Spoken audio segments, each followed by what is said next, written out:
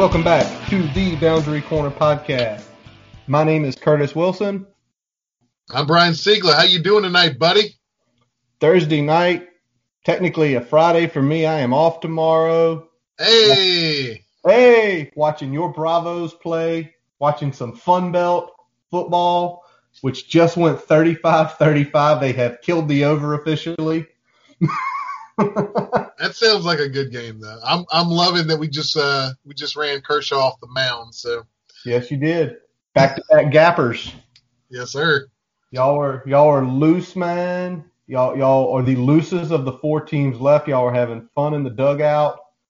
I mean, I'm sure you're loaded with some beers. It's the sixth, so you got a couple more innings. If Brian has any outbursts while we're recording in these last, basically 4 innings, we will not edit them out.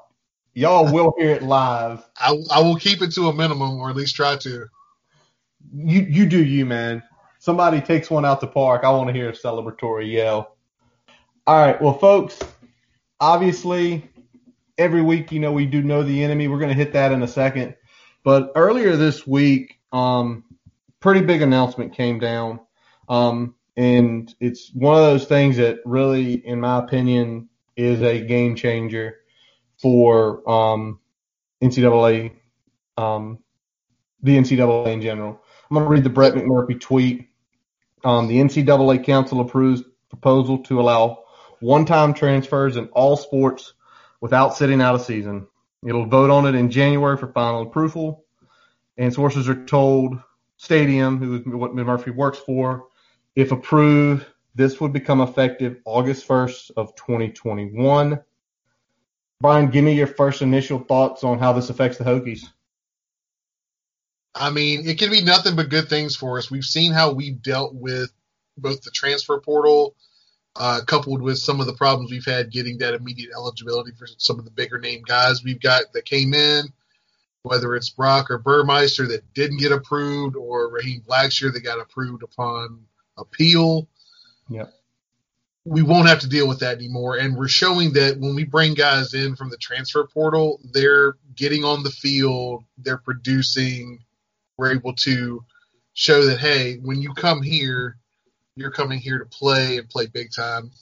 Looking at what Justice Reed has done, looking at what Khalil Herbert's done, just in this young season already. I mean, that's got to be a good thing for us, especially as we're trying to kind of clean up a good but not as good as we wanted 2021 class. Absolutely. I'm with you. I think it does. I think it benefits not only us, I think it benefits everyone that's not a blue blood, because, to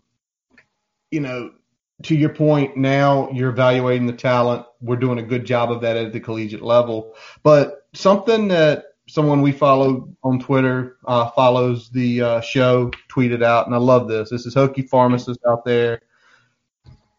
More like this protects the kids that are often misled in high school.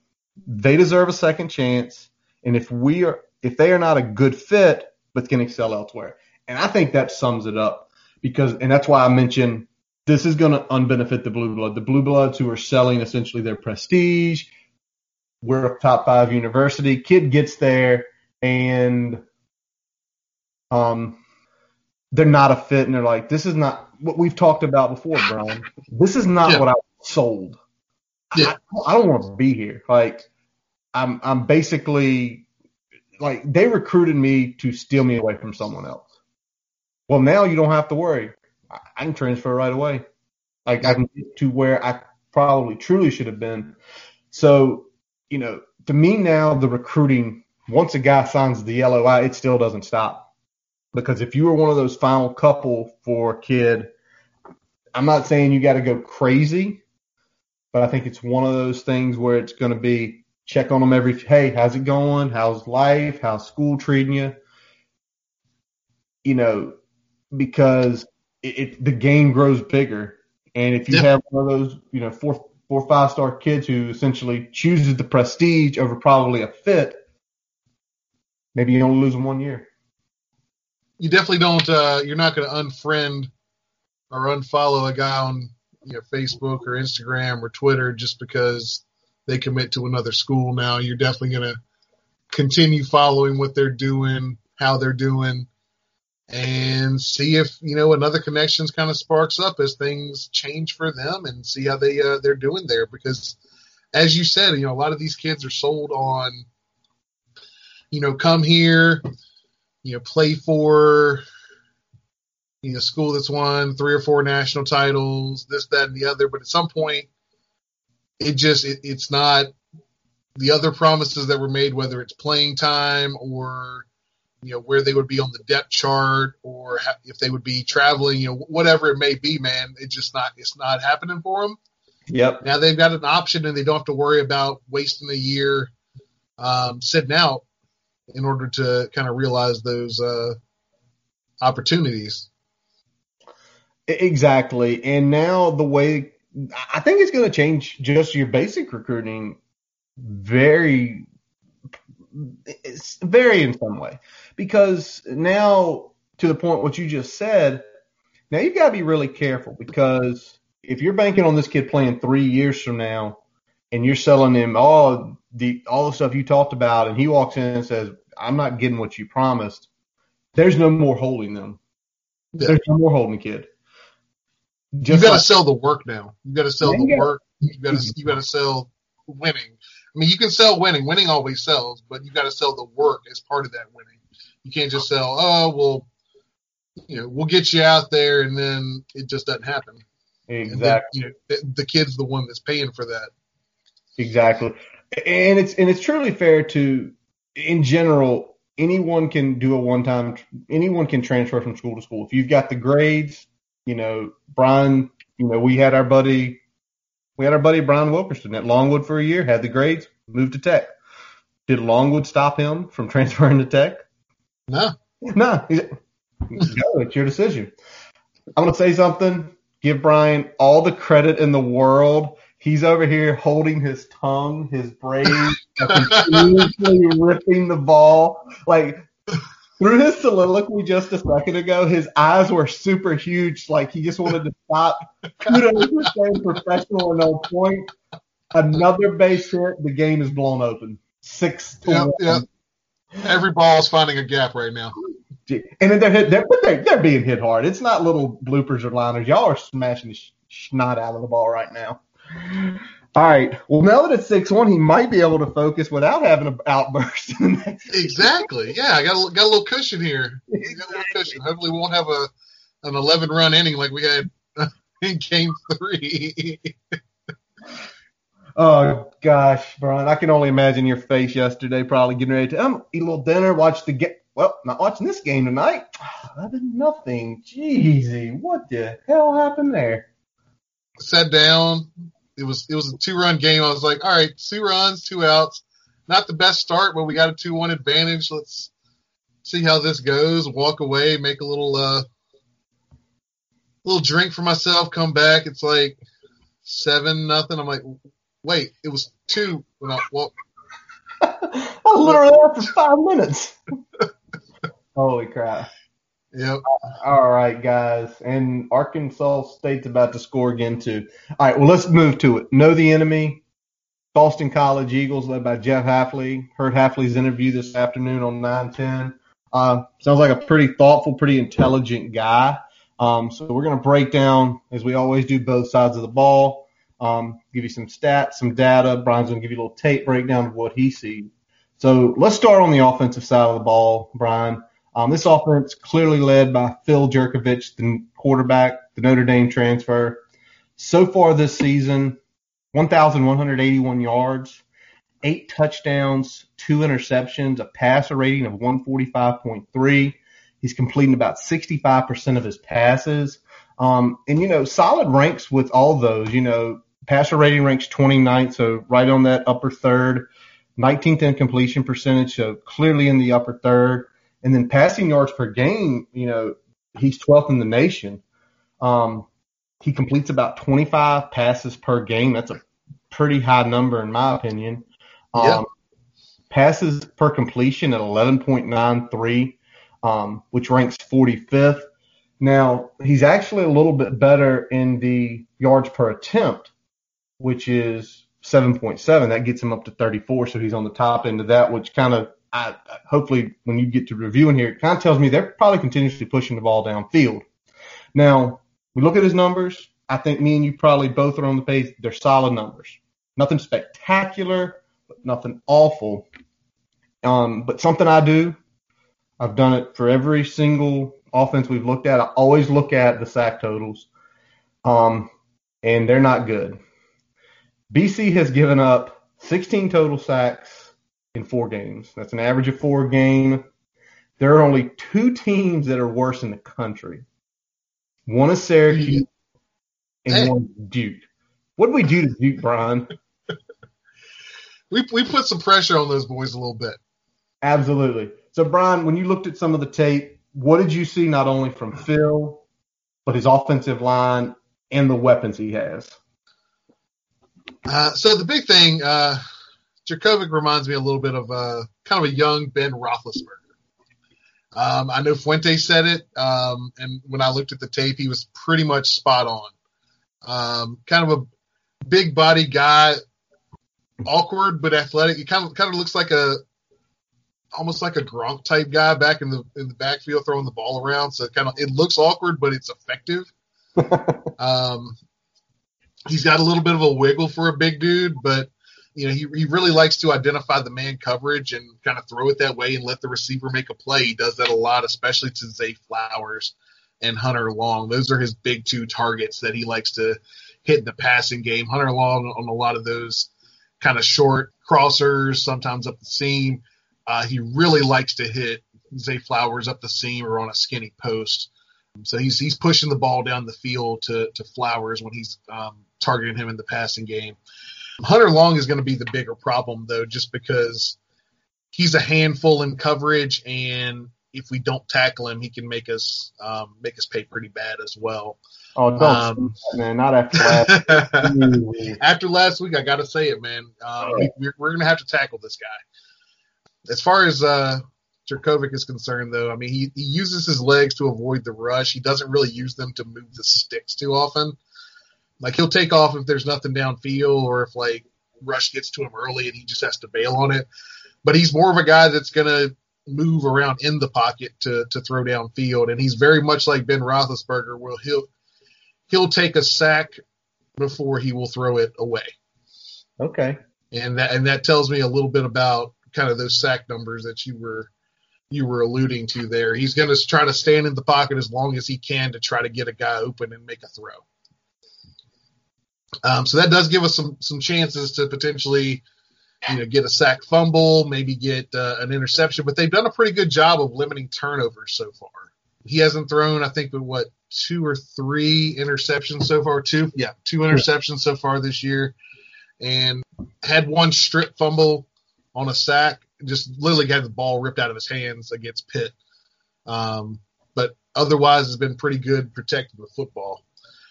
Let's talk about their offensive line a little bit. Got to. They are okay, especially I'd say they're above average in pass pro, but they're dealing with a lot of 5 and 7 step drops. They drop back a lot. They actually run a lot of ace formation. It's a very pro style offense. So you see a lot of shotgun and a lot of ace formation. They don't do a whole lot of spreading the field. Actually, I would go counter that. They actually have a lot of tight formations, some bunch looks and things like that. A lot of 12 personnel with a tight end and an H-back. And they run a lot of play action off those inside zone looks from the ace and also from the inside zone from the shotgun. So you'll see a lot of play action, 5-step drops, 7-step drops where they're trying to drive the ball down the field. Real quick, and Brian, again, when they do that, yeah, go ahead. Does it shock you what they're doing when you take a look at Frank Cignetti is their offensive coordinator? Is it any shock? Is it like he's going away from what he knows, or he's trying to implement what he's done throughout his career? He's trying to implement what he's done. He's doing definitely a lot more pro style things like when he was quarterbacks coach in the NFL. So you're seeing a lot of those elements get brought into what he's doing on offense at Boston College. They're not doing a whole lot of lateral stretch you out and then find those seams. They're doing a lot more line up, run it down your throat, kind of play action. Reminds me a little bit of kind of that Bruce Arians offense that we saw when Big Ben was had Arians as a coordinator in Pittsburgh. All right. Yeah. So let's talk a little bit more about the tight end and the running backs. They use the running backs some in the passing game, but usually it's going to go to the tight end. They like to go up the seam. I did see them send the running back up the seam a couple times as well. So be looking for the running backs to get involved in the passing game, but it's not going to be your traditional screen and swing type game. It's going to be kind of route tree type items that you're going to see them running. And again, I mean, Zay Flowers is the dude that can make the big plays that can hurt you with one play. So you gotta make sure he does not get behind you. Had a big touchdown beating man coverage against Pitt. Got to step on the corner, got separation at the catch, and just ran away from him. That was the 77-yarder, wasn't it? The big throw to the top. Yeah, I remember vaguely seeing that, and then looking through his stats this week, I saw that was his long play. He had he was lined up. I mean, they play real tight. So he was the Z, and just ran a skinny post and completely beat his man 1-on-1, and Jurkovec put the ball right on him. So it sounds like Jurkovec, good deep ball. Like we're not looking at a lack of arm here. I'm guessing the way. Definitely he can make all the throws. I mean, he's not Mahomes or Josh Allen or anything out there, but he can make all the throws you want from a quarterback. Got it, man. Kind of looking at who Brian discussed here, I did dive into, what their team looks like. And you mentioned Hunter Long, and it is eye-popping how this guy's what he's doing this year. Hunter Long through 4 games has 31 receptions for 362 yards, averaging 11.7 a carry. Only 2 touchdowns, but right now, he is top 10 in the nation in receptions amongst all players, not just tight ends. He might be leading the nation in tight ends. I should go back and look that up. But when you just see a tight end in the top 10, you assume he's probably the best in the country. He's averaging about 90 a game. So as you've already mentioned, Brian, integral part of this offense. And you kind of look around at some of the draft sites. He is being touted as a top 5 tight end in next year's draft. And, man, you look at his size, it is absolutely not a shock. 6'5", 253 pounds. He's a prototype. Yeah. I don't think there's any question about that. Now, you mentioned your other guy, Zay Flowers. Oh, yeah, he is their big play. There is not even a doubt about it. 5'11", 178, only 21 receptions, but for 405 yards. So he is averaging, close to 20 yards a reception with 4 touchdowns. The long one there at Pitt that really, kept that game, there. He's averaging over 100 a game. He is 7th in the country in receiving yards, which is super impressive. And the per game, he is 15th, obviously, because there's some teams that's already played 5. And I mean, that's a hell of a 1-2 punch, right? I don't think anybody would doubt that to see 2 guys like that, those numbers, what they're doing, their size, what you've mentioned, where they're running their routes, hell of a 1-2 punch. But as much as those guys who, have combined for 52 receptions, they're still getting other guys involved. I mean, you talked about the running back. The big one is Travis Levy. He's 3rd on the team with 11 receptions for 74 yards. So, you hear that, that's averaging right about 7 a carry. Usually when you see a tight end, a running back with a lot of swing passes, a lot of checkdowns, usually that average is similar to the UNC running back last week, Michael Carter. It's usually between about 4 and 6. When you say he's running the route tree in full, makes sense that he's almost at 7 to 8 per carry. Another wide receiver is Jalen Gill, 10 receptions for 78 yards. Again, they're definitely spreading all around outside their big 2. And then kind of the last one me and you talked about when we were getting prepared was C.J. Lewis. Big-bodied, kind of their go-up-and-get-it guy, 6'3", 217. 7 receptions. He's the guy that Jurkovec's going to look for if there's kind of nothing there and he sees him one-on-one. He'll throw it up and just let him go get it a little bit. That's the old Roethlisberger. Somebody's around his waist. You know what? Fling it. He's big enough. Yep. Let him try to go catch it. So we sit here and Brian, they have weapons. So as you started, looking deeper at the tape, and obviously you got to see what things worked, what things didn't work. What kind of scheme do you think we should be looking at to slow down this passing attack? We definitely need to go with a lot of cover 3 and keep everything in front of us. We don't want Zay Flowers to go out there and beat us on 3 plays. So that's the first thing I'm taking away. The second thing I'm trying to take away is get as few targets away from Hunter Long as I can. So what I would try to do with that is maybe even have, responsibility where, if it's a pass play, have a guy that's running man with him and kind of maybe zone it across the board everywhere else. We saw that UNC did that against BC on some downs, and it ended up working a little bit for them. So that might be something that we could look at doing ourselves, is kind of having like a guy like Connor, match up on him, basically one-on-one, or if they're sending him across the formation, maybe, switch that around depending on, whether you put like Tisdale on him if he's on one side of the formation, or Connor if he's on the other. Okay. However you end up making it work, I would definitely keep a guy, either if you're not manning up on him, keeping a guy that's playing kind of a shell right around him, so he's not going to beat you, nickel and diming it down the field. I got you. Let me ask this. You mentioned last week with UNC, one of the big plays we got beat by was that quarter coverage. Do you see us bringing that back and just trying to, whoever's playing that, half the field, listen, you've got to be disciplined. Do you see? I would say we would try to keep. I wouldn't like half field responsibility against Zay Flowers. Okay. I prefer if we were going to do any sort of quarter half, we would need to make sure that Flowers was on the 2-quarter side. So that there's 2 guys in those zones versus just the one covering half the field. So if you guys see that quarter coverage, no, Brian is probably throwing things at his television Saturday night. Like, why are we doing this? There was one other question I had on this.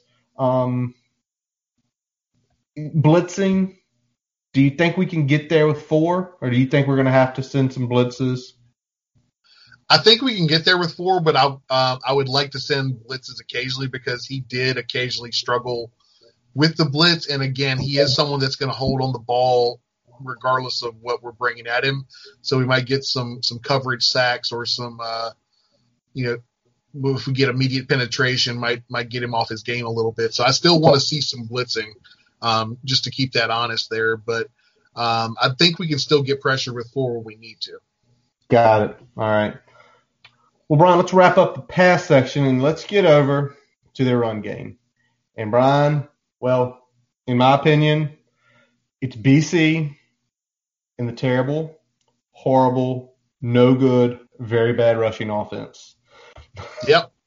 I mean, they are literally the 3rd worst rushing offense in the country. They are averaging 60.3 yards a game. They are the worst team in the country. Only 1.87 per carry. Their leading rusher is David Bailey with 155 yards. He doesn't even double the 1.8. He's at 3.1 per carry. You want to know who the leading rushing touchdown person is? That's going to be their quarterback on a couple sneaks, I wouldn't. Yeah, he's leading them with 3. I would normally say, they're bad because they're, clearly we've shown that they're passing all the time. Well, when I kind of dug in and started breaking down, no, it's not that way. They're really only passing 55% of the time compared to 45% of the time running. So basically, they're keeping it somewhat balanced and playing just absolutely terrible. So Brian, when you went back and looked at the tape, hopefully you found some tape of the running game. Yeah. Why are they terrible, horrible, no good, and very bad at rushing the ball? Because they have linemen that aren't very good at run blocking. What I'm seeing is that I'm not sure if it's just they're not a great fit for this type of scheme yet or what it might be, but they are not having a good job with kind of the pro-style inside zone that this team is running now. Now, when you look at the run game, it's a lot different than what we saw last week. We saw a lot of lateral runs or misdirection to set up the inside zone and the outside zone. There's very, very little of that. Mostly what we're looking at is downhill between the tackles, inside zone, with occasionally mixing things up, doing a few different things here or there. But we're mostly getting a few plays, and they're running downhill in between the tackles. So this should be a little bit easier of a matchup for our linebackers this week, where they're pretty much reading downhill run or play action and having to get back into their zone. So hopefully that they will handle things a little bit better this week. We will see.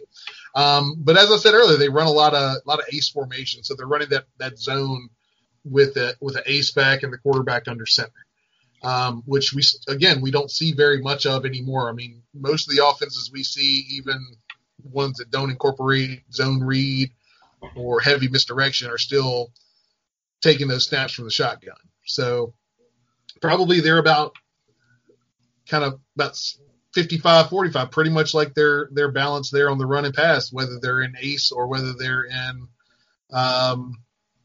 shotgun. So you're going to see a lot of things that they run out of that. They, like I said, they mostly like inside zone. Sometimes they just zone it across the board. Sometimes they will take their H-back, and right after the snap, they'll run him across the formation to seal on the backside. And that's really the only two variations of that play that they run. And they weren't very effective with it. They had a couple where they got in a cutback lane right behind where the H-back was sealing, and were able to get like a 8 or 10 yard gain, but they're not getting large chunk plays like we saw UNC get both in other games that we watched on tape, and especially when they were playing us and got a bunch of chunk plays.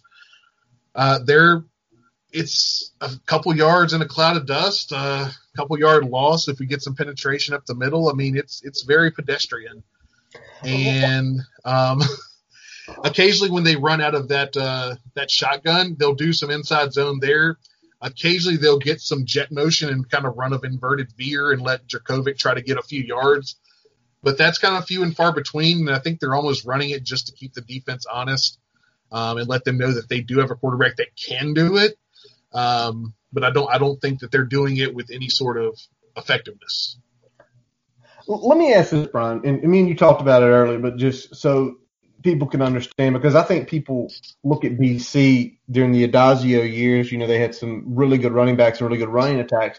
But the way you kind of explained it to me is Cignetti's going to a pro style of run blocking versus, and as you were explaining, I kind of asked, so Brian, is what not Cignetti, but what Adazio is, he just essentially, is it a college power game versus your traditional pro? And you kind of hit on the basics of that. Just real quick, explain what's the difference and why they aren't as successful, even though it's essentially, some of the same guys as last year. So you saw a lot more like pulls, traps, pin and pulls with Adazio's system. Kind of letting the linemen do a little bit more in space and kind of confusing the front a little bit with some read steps that look a little different than what they're actually giving you. And with this being very pro style, they're not actually giving you a lot. I mean, what the linebackers are reading is what's coming at them.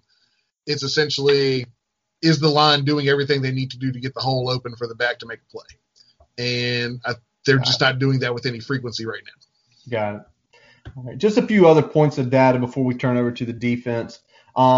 Overall, third down conversion percentage at 44.8, which isn't a bad number, so okay there. They also only had 3 turnovers in 4 games, which tells me they play very clean. It's been the 2 picks and then the strip sack fumble that you mentioned. But this is an interesting stat. Brian, they've had 17 red zone possessions. They have converted 15 of those, which is, 29th in the country. I feel like that's pretty good, right? What if I told you, Brian, of those 15, only 8 are touchdowns? Not great. No. Not great. Not great. Everything you just mentioned and us throwing those numbers out there, I think when they get inside that red zone, that inability to run the ball, it shows. Because if you're able to run the ball a lot better than what they are, I think they should have, basically 10-5, 11-4. But when you can't run the ball, what we talked about earlier, it's easier for the back end to play.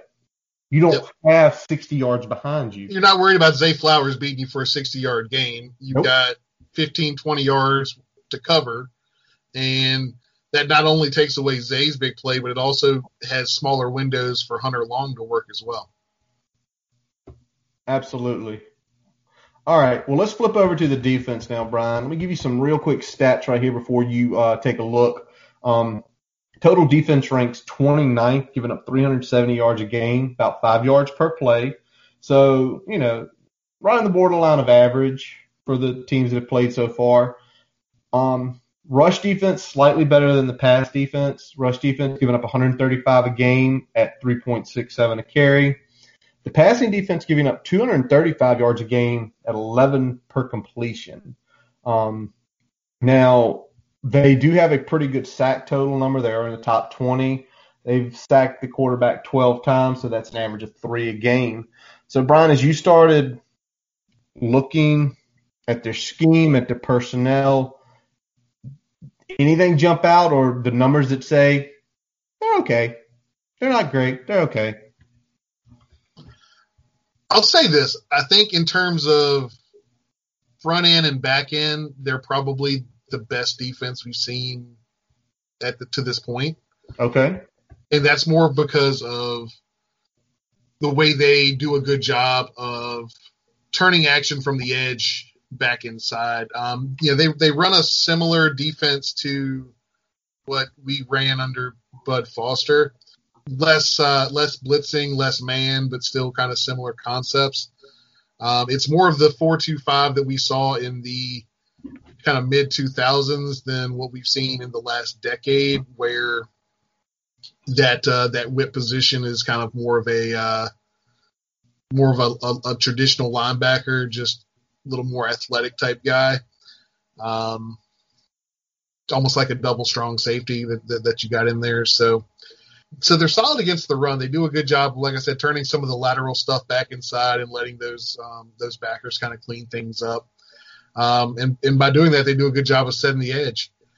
They struggle when you run right at them, though. If you're able to run at them between the tackles, they're susceptible to busting off some big plays. We saw Pitt have a couple big plays late in the game with some of that inside and outside zone action. So they are susceptible to that. But they don't bite on like misdirection with the running backs in motion a lot. Stay at home pretty well. So they do a pretty decent job of limiting big plays. Usually when they get beat on big plays, it's because they were blocked well, not necessarily because they were out of position or they made a mistake. So, but they do have a tendency to overplay the zone run. So that's going to give a chance to let our quarterback, maybe have a little keeper get in space and make a big play on the edge there. All right, let me ask you a question, because something you said is they don't bite on a lot of misdirection with the running backs in motion and stuff like that. Now, is that because they're staying disciplined, or is it more of don't worry about all the frills, what's in front of you? Pay attention to what's in front of you, where I'm thinking if they're not biting and someone like Raheem Blackshear or Trey Turner gets one of those jet sweeps and they're staying at home, I am assuming there's going to be a very big alley if they're staying at home. So they do a good job with their kind of guys that are playing outside there, whether it's the strong safety up in the box or it's the whip on the other side. They do a good job with them kind of getting penetration on the edge and spilling everything back inside. So they kind of don't pay attention to the motion too much because they're so good at using those guys to turn everything back in that they'll live with it if they end up getting one or two where they get outflanked. Got it. What about the pass game, Brian? How are they defending that? They like to bring a lot of pressure, man, especially on obvious passing down, third and long, second and long. They run a lot of cover 3. They keep pretty much everything, all the business in front of them. They'll occasionally let one deep one kind of creep in there, but they do a really good job of keeping most of the stuff in front of them. And we saw it when we watched the UNC tape. I know I was mostly watching that to kind of scout UNC, but when I was looking at it, I was like, well, they're doing a good job of kind of keeping all the big plays in front of them, and that showed up on the film here for Pitt as well. When I was looking at it, they keep everything in front of them. They don't let one play kind of ruin their game, but because of that, when they kind of get in the red zone, they're not great. For a team that doesn't give up a ton of points, when a team is able to get a drive going on them, they tend to get in the end zone. So I don't know if it's just they don't have that mentality of kind of flipping the switch once they're in the red zone to have to bow up or what it is. But mostly what they're trying to do is keep everything in front of them and let the offense make some mistakes that end up either getting them off the field or giving them the ball back. Well, it's funny you mentioned that, Brian, because I look here and one of the data points I got to pull out is red zone attempts 12. They've given up 75% of scores, so they've given up 9 scores. They've given up 8 touchdowns. So what you just perfectly described is it the bend don't break, do they not have the mental will, or is it just simply they're playing just such disciplined defense? It's this is what we're supposed to do. I'm not supposed to bite on that. I'm supposed to trust my guy. When there's less space behind you, there's a chance that if he just makes one mistake, it's 7 yards and it's a touchdown, or it's 15 yards and it's a touchdown. There's no more room to clean up. It's end zone or bust where. Yeah, they're not able to say, okay, well, we're keeping it in front of it. Well, in front of it's still a touchdown at that point. You know what I'm saying? So that's what ends up happening. And also being a little squishy in the middle there on the run, a lot of teams are running the football a little bit more between the tackles once they get in the red area. So it's kind of a way that almost offsets some of the things that they do really well. The rest of the field almost ends up coming back to bite them a little bit, that portion of the field. So, and they're not, I looked at it too. They're not really that great with some of the swing passes that get out to the wide receivers really fast. Their defensive backs were getting blocked by the wide receivers a lot. So if we can get the ball outside of those spill guys, we can do a little damage in that game as well. So the guy who feasted against this defense last year that came down from Rutgers could potentially feast again? Bingo. Yeah, Raheem, I saw that stat line, 8 for 130 last year, which is kind of nuts. And then you just say that, and it's just like, oh, I hope you guys don't forget about him at all. Yeah, I mean, they're focusing on Blackshear that also killed them when Kansas played them last year. And then, oh, look, Raheem Blackshear also killed this defense last year. As did Juice. I know it's a little bit of a different system that they're running this year, but it's pretty much the same players. They're going to have some shell shock, aren't they? Cool. Those guys were in the Big 12 and the – wait a second. Big 10. Wait a second. Son of a bitch. Oh, damn it. All right, just a couple other things to wrap up on the defense, Brian. I looked at their turnover line, and you think this would be great. They forced 8 turnovers in 4 games. But then, as me and you, as memory serves and as note serves, they had 5 from Duke. So they've only had 3 in their other 3 games. So effectively, they're averaging 1 turnover a game. They've only turned the ball over 3 times. So in me, it's kind of like you take the Duke game out of the equation, they're almost a 50-50 split. I don't look at the turnover margin on that when you have such one big swing game. Duke is an outlier, especially what Duke has done against the other teams they played. We're the only team that they didn't go out there and just hand the ball away a few times. So, definitely that 5 is an outlier. I mean, even if you make it a 3, they're still below, 1.5 turnover a game. So exactly good, not great. Nothing to beat your chest about necessarily, but they certainly can be opportunistic if you let them. Yeah. And then third down conversion rate at a 44.3. Again, okay, not terrible, not great. But when you start mentioning about they're keeping everything in front of them, and I look at the stat I pulled up of they've given up 88 first downs in 4 games, it makes sense. It's kind of like that Duke stat. Duke was giving up roughly 23 first down in the game. They don't want to give up the big play, thus you have to drive the field. And that's good and well. I think with what we have, I think we can do that. And as I say that, Brian, let's quick turn. Let's get to the pivotal players. Let's start on offense, Brian. As soon as I said, Brian, number one on offense, you screamed. Captain Hook. Hendon Hooker. Hendon Hooker, ladies and gentlemen. Hendon Hooker. When I looked at this, what they do on defense, we're going to have to be effective in the short passing game because I don't think we're going to be able to take as many shots as we have taken so far this year. It's going to be definitely more, 25 yards and under, not the 20-plus yard gainers that we've seen in some of these games. And Hendon Hooker's going to have to be accurate and deliver balls on time and make the right reads. So that's going to be really important. His legs are going to be important on some of those zone reads and, the inverted veer and stuff like that. So, look for him to have some success with that as well because they have been sometimes successful on biting down really hard on the backside when they see, inside outside zones. So, Hooker might have some opportunities to get on the edge and make some plays there. So that's my first big one. Who do you like? Well, Brian, I think the guy we brought up second today when we were putting this was Brock. And I think the way you just mentioned what they like to do on defense and occasionally bring in pressure, and then the way that some of those zone runs, they leave gaps. The man in the middle, Brock Hoffman, obviously, we've already seen it through, 3 games. Brock has good command of making the right calls, making the right reads. We haven't had too many plays blow up yet because he's putting that whole line, who all the guys are talented, in the right positions.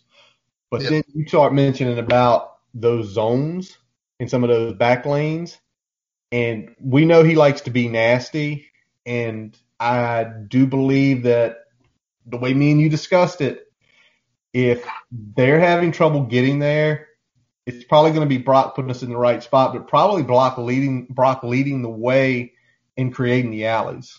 Am I right or am I wrong? Yeah, those those inside combo blocks on the zones are going to be the key. With Brock making a lot of those pre-snap calls and Brock, working with the guard on those handoffs. So that's going to be the key for me. Whether we can get Herbert to the second level, let him do what he does best, which is make guys miss in space and take it to the house. So Brock's definitely going to be big there. When we talked about the short passing game, I mean, we talked about the swing, we talked about getting the ball outside and letting the wide receivers block a little bit, but it's going to begin and end with Big Stone Gap. James Mitchell this week, man. If he can have another big game like he had against UNC, working underneath, working up the seam, working some of those slants, I'm going to feel really good about this game because that's where we can kind of get them, get some yards on them where they're a little soft there in the middle in coverage. So, look for that to happen. Hopefully we can get him going. What do you think, buddy? No, I'm with you on that. I think Big Stone Gap is going to be one of the keys, not only because of the way you talk about the way they like to bring pressure, and obviously that's going to leave the middle of the field open for some quick seam routes, some hopefully little crossers, some little, some quick digs to the middle. But the other piece is, Brian, as you were mentioning that on defense, do they have anybody that can cover him? Is there anybody that popped out of your mind that said, hey, man, this guy could keep Big Stone Gap to a reasonable game? They had a couple linebackers that I think can maybe cover him in the short passing game, but I just think his athleticism as the game wears on is going to take over. I don't think any guys can run with him, and then just the big body that he has, I think eventually is going to wear them down over the course of a game. So. I wouldn't say that they're necessarily susceptible, but I think that if he has kind of a good one of his better games that they could definitely take advantage of what they do on defense. Got it.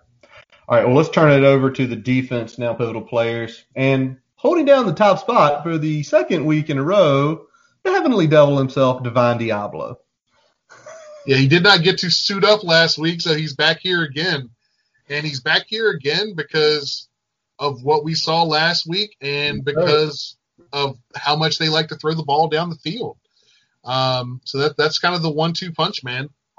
Diablo cleaned up so much, especially in that game against NC State. Did such a good job of cleaning up some of those run plays. Yeah, he's definitely going to be. It'd be nice to have him back, and in the coverage aspect. I mean, with some of the way they drive the ball down the field with the football in the passing game. Yep.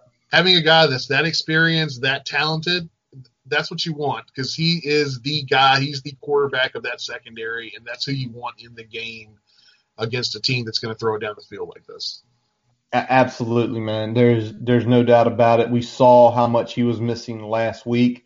We saw among some stats that I cannot remember who put up. If you put them up, please tag yourself and put it on the Boundary Corner when we release this on Friday. But we were 12% missed tackles game one. The last two games where he was absent, 22%, 24%. And I think that's big. I think it's big for the linebackers knowing that he's back there. I think putting people in the right situations. So without a doubt, Divine Diablo holding down number one. Brian, who's our number two? It's going to be Chamari Connor. And that's going to be because we're going to need him, his physicality at the line of scrimmage, but we're also going to need him covering Hunter Long. And he's going to need to show better skills at that than what he showed against Daz Newsome. I think he will just because, number one, Hunter Long, for all the gifts and talents he has, is not quick and elusive like Daz Newsome. Oh, no, not at all. And number two, because he is a tight end, Connor will be able to actually use his physicality a lot more than he was against Newsome, where if he does get away from Connor, he can run away from Connor. That's not going to be the case with Hunter Long. Hunter Long is definitely a guy that can make plays down the field, but he's not, a 4-4 guy that's going to just run away from Connor like Daz Newsome. Yeah. Connor or whoever's going to rotate to that, covering Long, but I think it's going to be Chamari most of the day. And as Daz wasn't a good matchup, this is a good matchup. Again, we've mentioned numerous times before, if Chamari makes it in the league, he is going to be a strong safety. And many times a strong safety, the prototypical what you're supposed to cover is you're going to cover the tight end, or if there is a bigger running back, that's your responsibility. So to me, it's a good matchup. We need him to play within himself, though, because last week, with the ejection, what I'm hoping is he's one of those players that puts that immediately out of his mind. Don't play timid. Play within yourself. Yep. This is a guy that's not going to run away from you. He's bigger than you, yeah, but you've got the skill set to contain him most of the day. Yeah. All right, Brian. And I'd like to see him, be a little aggressive with the way he approaches the coverage because, unlike Daz, he can make up some ground if he guesses wrong. Yeah. So play aggressive, not too aggressive, but don't go out there trying not to fail because we don't want that either. No, not at all. Not at all. All right, Brian. So this is going to be an easy one. Brian, for the team that literally is the third worst team at giving up quarterback sacks, who's your number three? Defensive ends, buddy. I would say particularly Justice Reed, but I could see Belmar and a couple other guys getting in there as well. Jurkovec's going to hold on to the football. He's going to stay behind the line of scrimmage and try to keep looking downfield to throw the ball. We are going to have opportunities to put him on the ground. We potentially have opportunities to get the ball out of his hands. Yep. We got to take advantage of that. Yeah, and you just mentioned it, him holding on to the ball, getting him down. When we get there for Belmar, for Barno, for Reed, it's going to be you get there, get him down. 'Cause once he's Yeah, down, don't lose your leverage because he's just athletic enough to make you miss, make you look foolish, and still get the ball off. So play with the right leverage. When you get there, wrap him up, get him to the turf. let me ask this because you mentioned it earlier. You said they mentioned a lot of ace sets. Is this a lot of ace? One tight end, two tight end sets. 12 personnel, so 2 tight ends, usually tight end and H-back. Okay. You might have mentioned 12 personnel earlier. I might not have caught it. It might have went through my ears. So clearly Long's not going to be involved in that. So in my opinion, that somewhat helps us out determining wherever they're lining him up is probably not going to be where they're blocking where their help tight end is. So I think that gives us a schematic advantage to know where you're going to put him. Because as soon as you say, if Long's on the right and then they shift the guy to the right side of the line because Reed is over there, well, that's fine because you're telling us everything where you're worried about. Yeah. They run to the strength when they usually have an H-back. When they put both on the line of scrimmage, that's when it's hard to determine which direction they're running. But they usually run to the strength when they have the 12 personnel with the H-back. Like I said, they usually bring that H-back back across the formation to seal the backside. When they're two tight ends on the line of scrimmage, they usually just are running straight zone across the board. All right, Brian. Well, time for the moment of truth today. Predictions for Saturday night in Lane Stadium. Do I get to lead this week? You lead. All right. Let's see what we got here. Give me 38-21. All right. Hokies. 38-21. I think we score the football against these guys. I don't think they can stop our running game, and I think Hooker's going to make as many or more plays as any other quarterback has made against them, and they haven't seen a running game like this. So I think we score.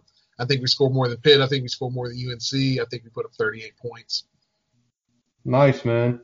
I'm not that far from you either. I'm Virginia Tech 41, BC 21. A lot of the same reasons. Looking at their dreadful red zone numbers, I think we will get down there and score more times than not into the end zone. And I'm only putting them at 21 because I think to your point too about the running game, I think we're going to come out mad on both sides of the ball. And I think the way I feel is we're going to probably hit them similar to the way we hit NC State. And they probably could get to 27, maybe even 30, but I think they're going to be at a point in the second half where they're going to have to go for it numerous times instead of taking 3 points. They're going to be down so much. It's like we've got to go. We can't sit here and, and try to chip away because when they get the ball, they're probably going to go score again. And if we don't try to catch up, it's not going to be a good thing. All right, so we got the prediction, buddy. What was the uniform reveal this week? Uniform reveal, very traditional. Well, seemingly traditional, right? Uniform this week, we are going with the white, maroon, white unis. I love the look. Okay. The helmet looks very crisp. It looks like fall. It's not orange. So hey, we can't. Those who are blaming that the orange pants and orange uniforms are the reason we lost last week, well, we can't go that this week. So, yeah. Now, Brian, one of your favorite guys, got 25 this week. Yes, he did. Amari Barno, 25. And I will say this, he earned it. He had a pretty darn good game against UNC, all things considered, especially the way he played in the second half, got a sack in the second half. Did a good job. Looks like he's coming around a little bit in terms of not just being a guy that needs to have that one read where he's, going after the quarterback. He's starting to play a little more balance, which is nice to see now that he's got some reps. So good for him. Look forward to see 25 making a few sacks this Saturday. 25 on the line of scrimmage, always a beautiful, beautiful thing. All right. Well, Brian, let's turn it over. our ACC and college football picks this week. Last week, man, both of us had good weeks. Hey, You hit 5-3. I went at 6-2.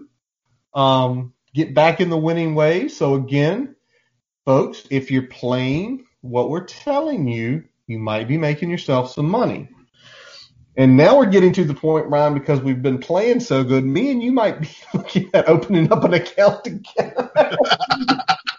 Hey, mybookie.com, if you're listening, contact us via Twitter. We will be more than glad to sponsor. We would like a nice little bankroll to start out on.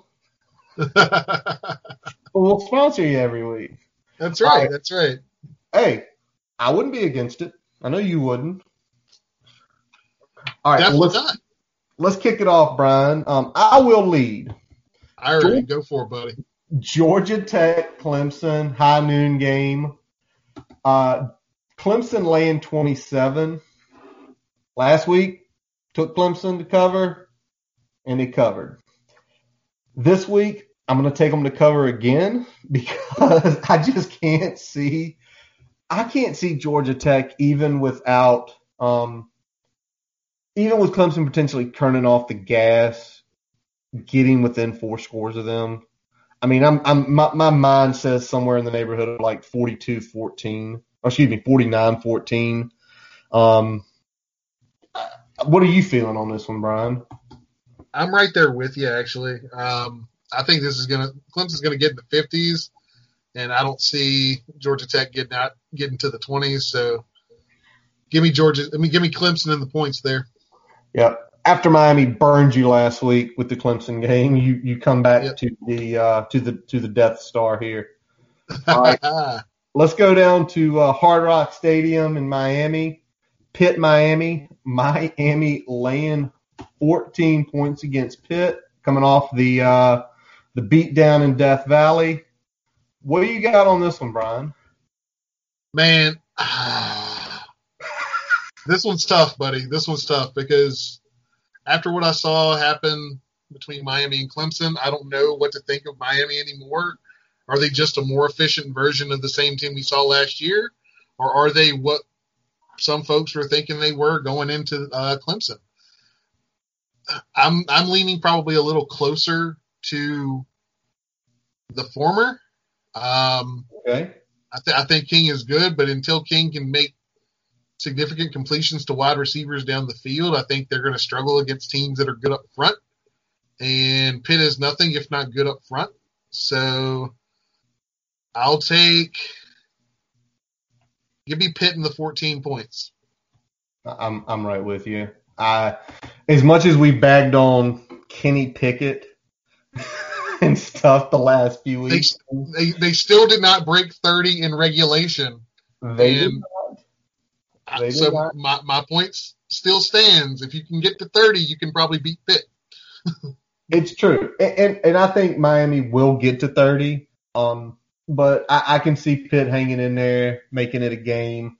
I'm with you. I think 14's too much delay. Miami coming out, probably got a little scar tissue out of last week. They can be an effective team, but you kind of saw what Clemson did against that offense up front. That offensive line is still bad. Pitt's still good up front. So give us 14, and we'll roll with it. All right. We're going to go out of conference for the next one, Brian. And yeah, well, not out of conference. Syracuse is still our in-conference friend here. Playing Liberty. All right, you ready for the shocker of the week, Brian? What you got, man? Liberty is laying 3 points. Liberty is a favorite. Liberty is a road favorite. Now, everybody looks. Liberty's 4-0, right? That's good. That's real good, right? Fine. Do you know how many of the teams they beat, how many games they've won? What's the total, man? Uno. They're 1-9. They are literally playing the worst teams in Division I football. And it's not like, everybody looks last week's UL Monroe game. Oh, they blew their doors off. The other 3 games weren't that way. The other 3 games were super tight. So I'm sitting here looking at Syracuse, who competed with UNC, beat Georgia Tech, competitive with Duke. I'm trying to figure out what Vegas sees in this. And you know what? This is one of those like legal limit bets. Give me Syracuse. Give me the 3 points. Syracuse is going to win this game outright. And I think it's within 10. Somebody just hit a home run, didn't they? Yes, sir. All right. While Brian celebrates. Sorry. Thoughts. So you're going legal limit. Legal Syracuse. limit. Syracuse. Give me 3.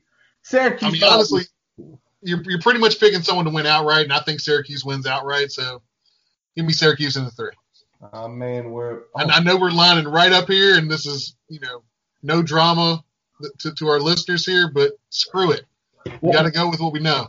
It's not drama. It's like looking at factual data. Liberty's 4-0.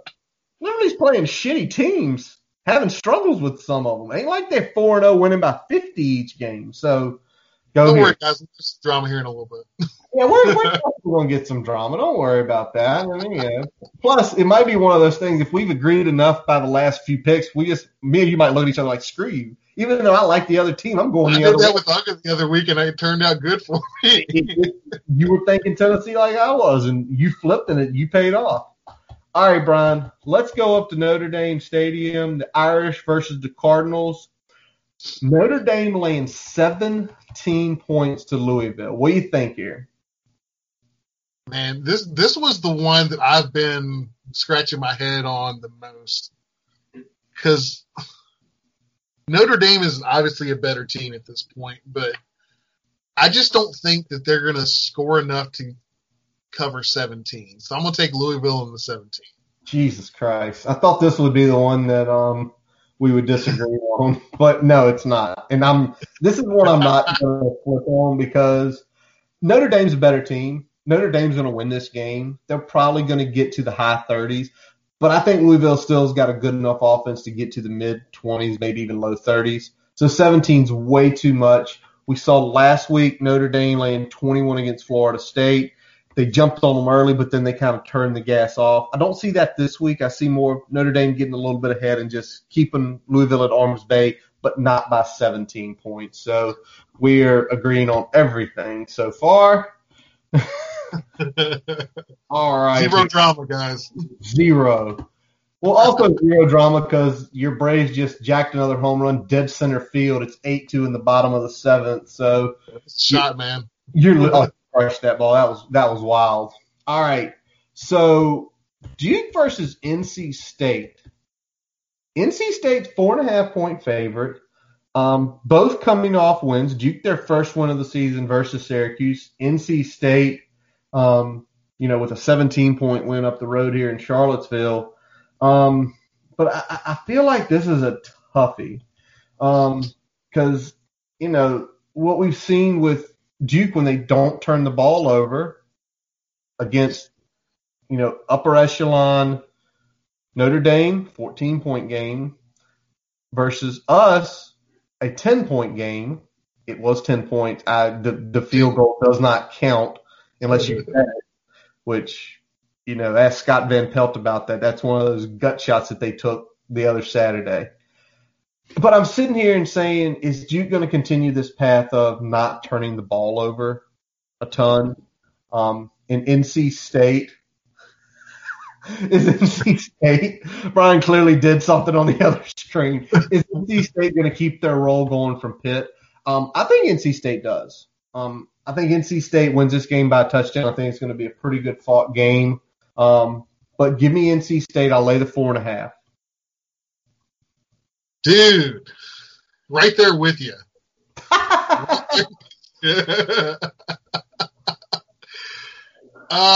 We saw, both of these teams struggle to stop the run sometimes, and I think NC State's going to run on Duke a lot better than Duke runs against NC State. I think that Leary is a little more efficient with the football than Chase Bryce is. So let me take NC State. I think they'll cover that 4.5. Okay. Me and you again are on the same page. I think what's happening now, Brian, is we're seeing more and more of the teams. We're getting a better feel of who they are. Now, by all means, if NC State turns the ball over 3 times, they could lose this game. They're going to have to play clean, but they're playing. They're on a roll right now. Yeah. Y'all can bet on anything I say unless it's Georgia Tech because I have still got zero feel for their games. So. You put Clemson and Georgia Tech, everybody. Just if there's one game you don't want to bet, just don't lay the points with Clemson. But with Clemson, we don't know because they could get up 28-0, just turn the Jets off and be like, "We're going to win this game 28-14. We're not scoring another point." And be like, "Damn you!" All right. They know that they can stop Georgia Tech anytime they want to, so they don't have to sling it to run ETN. I mean, they can just do what they want to do at that point. Really, they're going to do whatever they want to do as we go back and visit the first pick. All right, Brian. Wake Forest, UVA the road favorite at 2.5. So one of those basically pick 'em games. Although you do know 2.5 can bite you when somebody wins by a point, and you're like, I was on the wrong side of that line. So Brian, UVA Wake, who you got? What's the status of Ginger Tebow? Ginger Is he playing? Tebow. Let's see here. He was concussed last week. I'm trying to get it up here. Give me one moment. What day was this on? Now that was the 12th. Real Live Radio podcasting here. Efforting.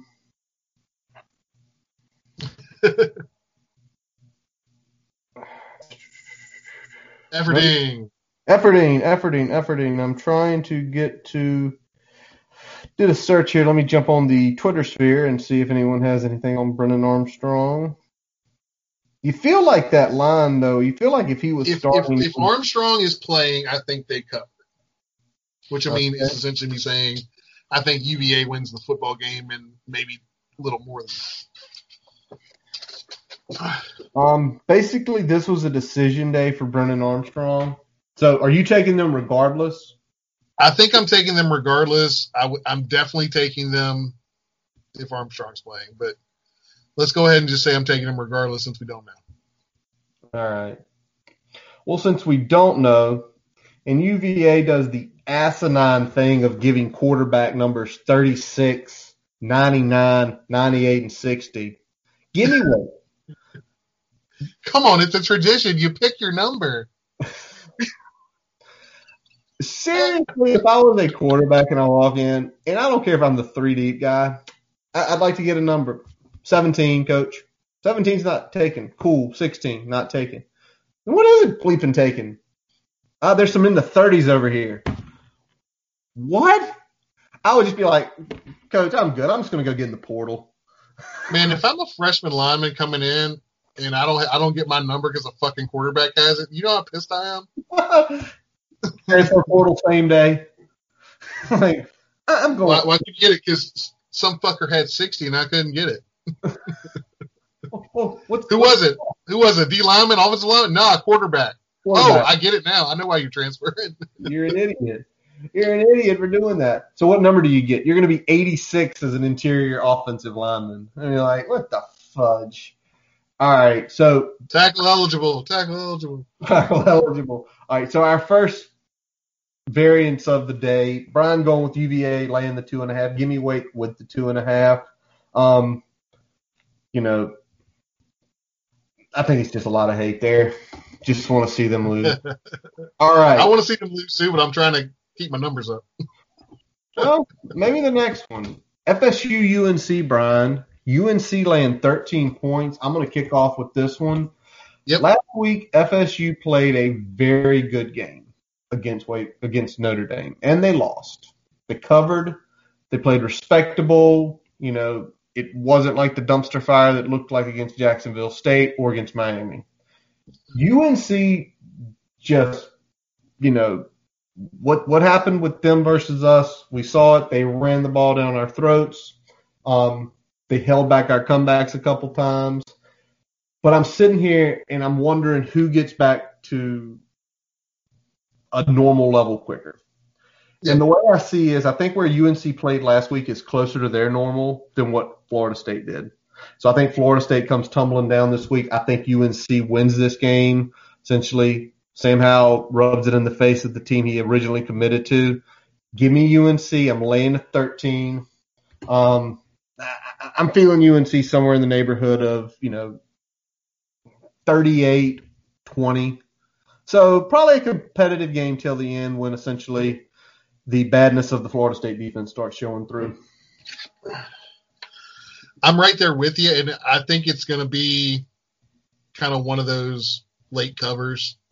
I think UNC is going to play not quite as good in the running game as they did against us. Number one, because FSU, for all their faults on defense, has pretty damn talented interior defensive linemen that will help everything they have going on. And they're more or less going to be having their starting defense, we think. So I think those two factors keep it closer than it should be. But I think UNC either touchdown late to make it 14 or a field goal late to maybe push it to 17. I don't think that it's going to be much more than a 17-point win for UNC.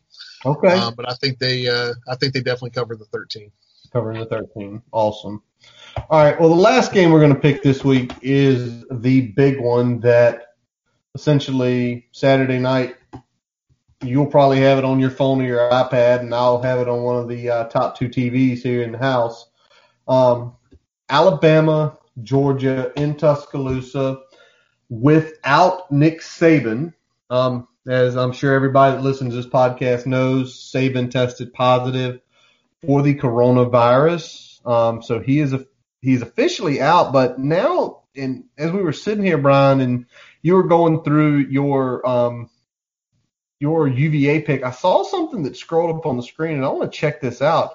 They are potentially saying this might be a false negative test for Nick Saban.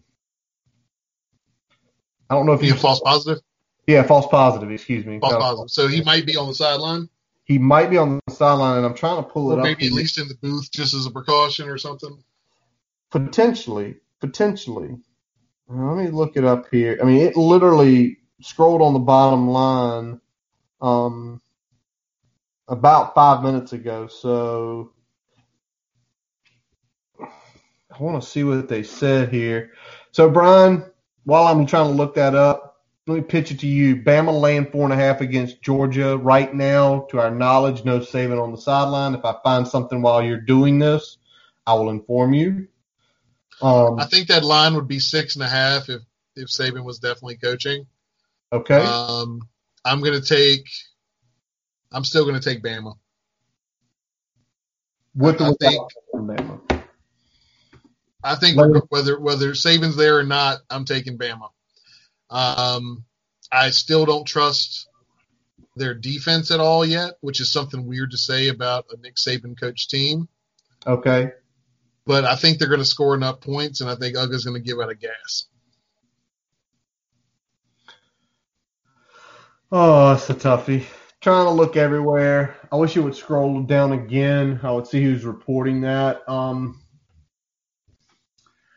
Yeah, I'm on that. I don't think Stetson Bennett the fourth and the Georgia offense is going to have the gas or the dynamic play calling to keep up with Alabama like Ole Miss did.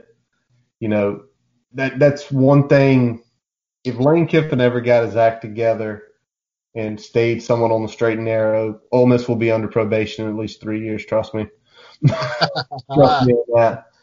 But they don't. And, they have Todd Monken come in, who was at Oklahoma State with Gundy and then went to the NFL. So it's getting better.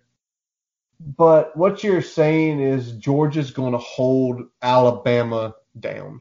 And I'm with you. I don't think they can do that. I think Bama will get a couple in the first half. They might get one in the third quarter. But in the fourth quarter, eventually what's going to happen is it's what you said. They're going to give out a gas. And I feel like this is like a 35-21 game where it's going to be probably a super fun game to watch as fans, which we won't be doing. So, that is what it is. That's why, minimum 3 TVs when you get your man cave, folks. Minimum. That's what's happening. Okay, by the way, rant time. I'm taking it down, lay the 4.5. Get a man cave. If you don't have multiple TVs, it's worthless. You could have a pool table, a dartboard, a super great bar. If you have one TV, I sit here and say, what game we watching? Oh, we're watching the Braves. Cool. I got money on the college football game right now. I need to watch that. Well, I got one TV. Then your man cave has failed. Yeah, if I have to follow a game I have money on my cellular device, then that's probably a problem. So you got to up the man cave game. 3 TVs minimum. And if you're spending that sort of money, you can have a nice big projector. You put 2 behind the bar because for your degenerate friends who come over who are betting the Sun Belt. They don't need to be watching that the whole time, but they need to be able to peek over at strategic points in the game and be like, oh. That's what the 3 TV setup is. You get the peek. You got your main on, but you get the peek. And, like watching the NC State game when we got big on, I was watching the top 2 just as much. So, yeah. All right. So, Sieg, late kick this weekend. I bet you smoking something good. We going brisket. Brisket. Yes, sir. Going brisket this weekend, buddy. It's going to probably be a long smoke, but it should be a good one. And then we feast. Then you feast. I love having the 8 o'clock games, and I know some people growl about it and stuff, but having the 8 o'clock games it's really nice if you're staying at home. If this was a normal season, with the ACC network going to Blacksburg, I'm sure there are people like, it's cool. Love having night games in Lane. It's awesome. I can get home at 4 o'clock in the morning, though, and it kind of sucks. And it's like, well, if you're going to go for the 8 o'clock game, you need to get a hotel somewhere, Blacksburg, Roanoke, Salem, Radford, and just stay, because, to drive back, unless you have someone who is just willing to drive back, it's just not fun. Now, me and you last year, obviously, 3:30 kicks are the perfect kick for a full day trip. Yep. Right? If you gotta travel from anything more than 2 hours to Blacksburg, 3:30 is the perfect kick because you can still travel in the morning and tailgate, and you can still drive back the same day and not get back, too late where you can still get a little decent shut-eye that night. Yep, we got back at midnight. We left, 7:15? We rolled into Blacksburg. We hit Sharky's. We hit Tots. We hit the tailgate scene. We even went in the stadium early. So, again, 8 o'clock kicks. My advice, still leave at 7 o'clock in the morning. Just get a hotel room somewhere in the greater New River Valley.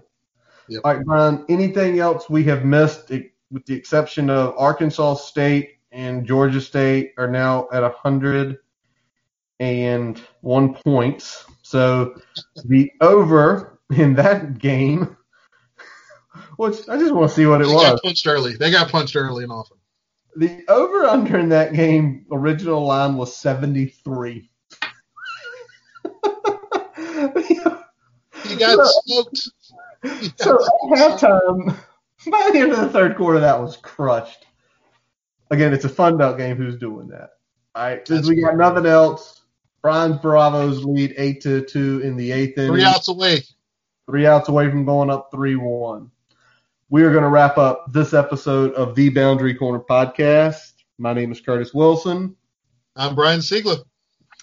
Follow us on Twitter, Facebook.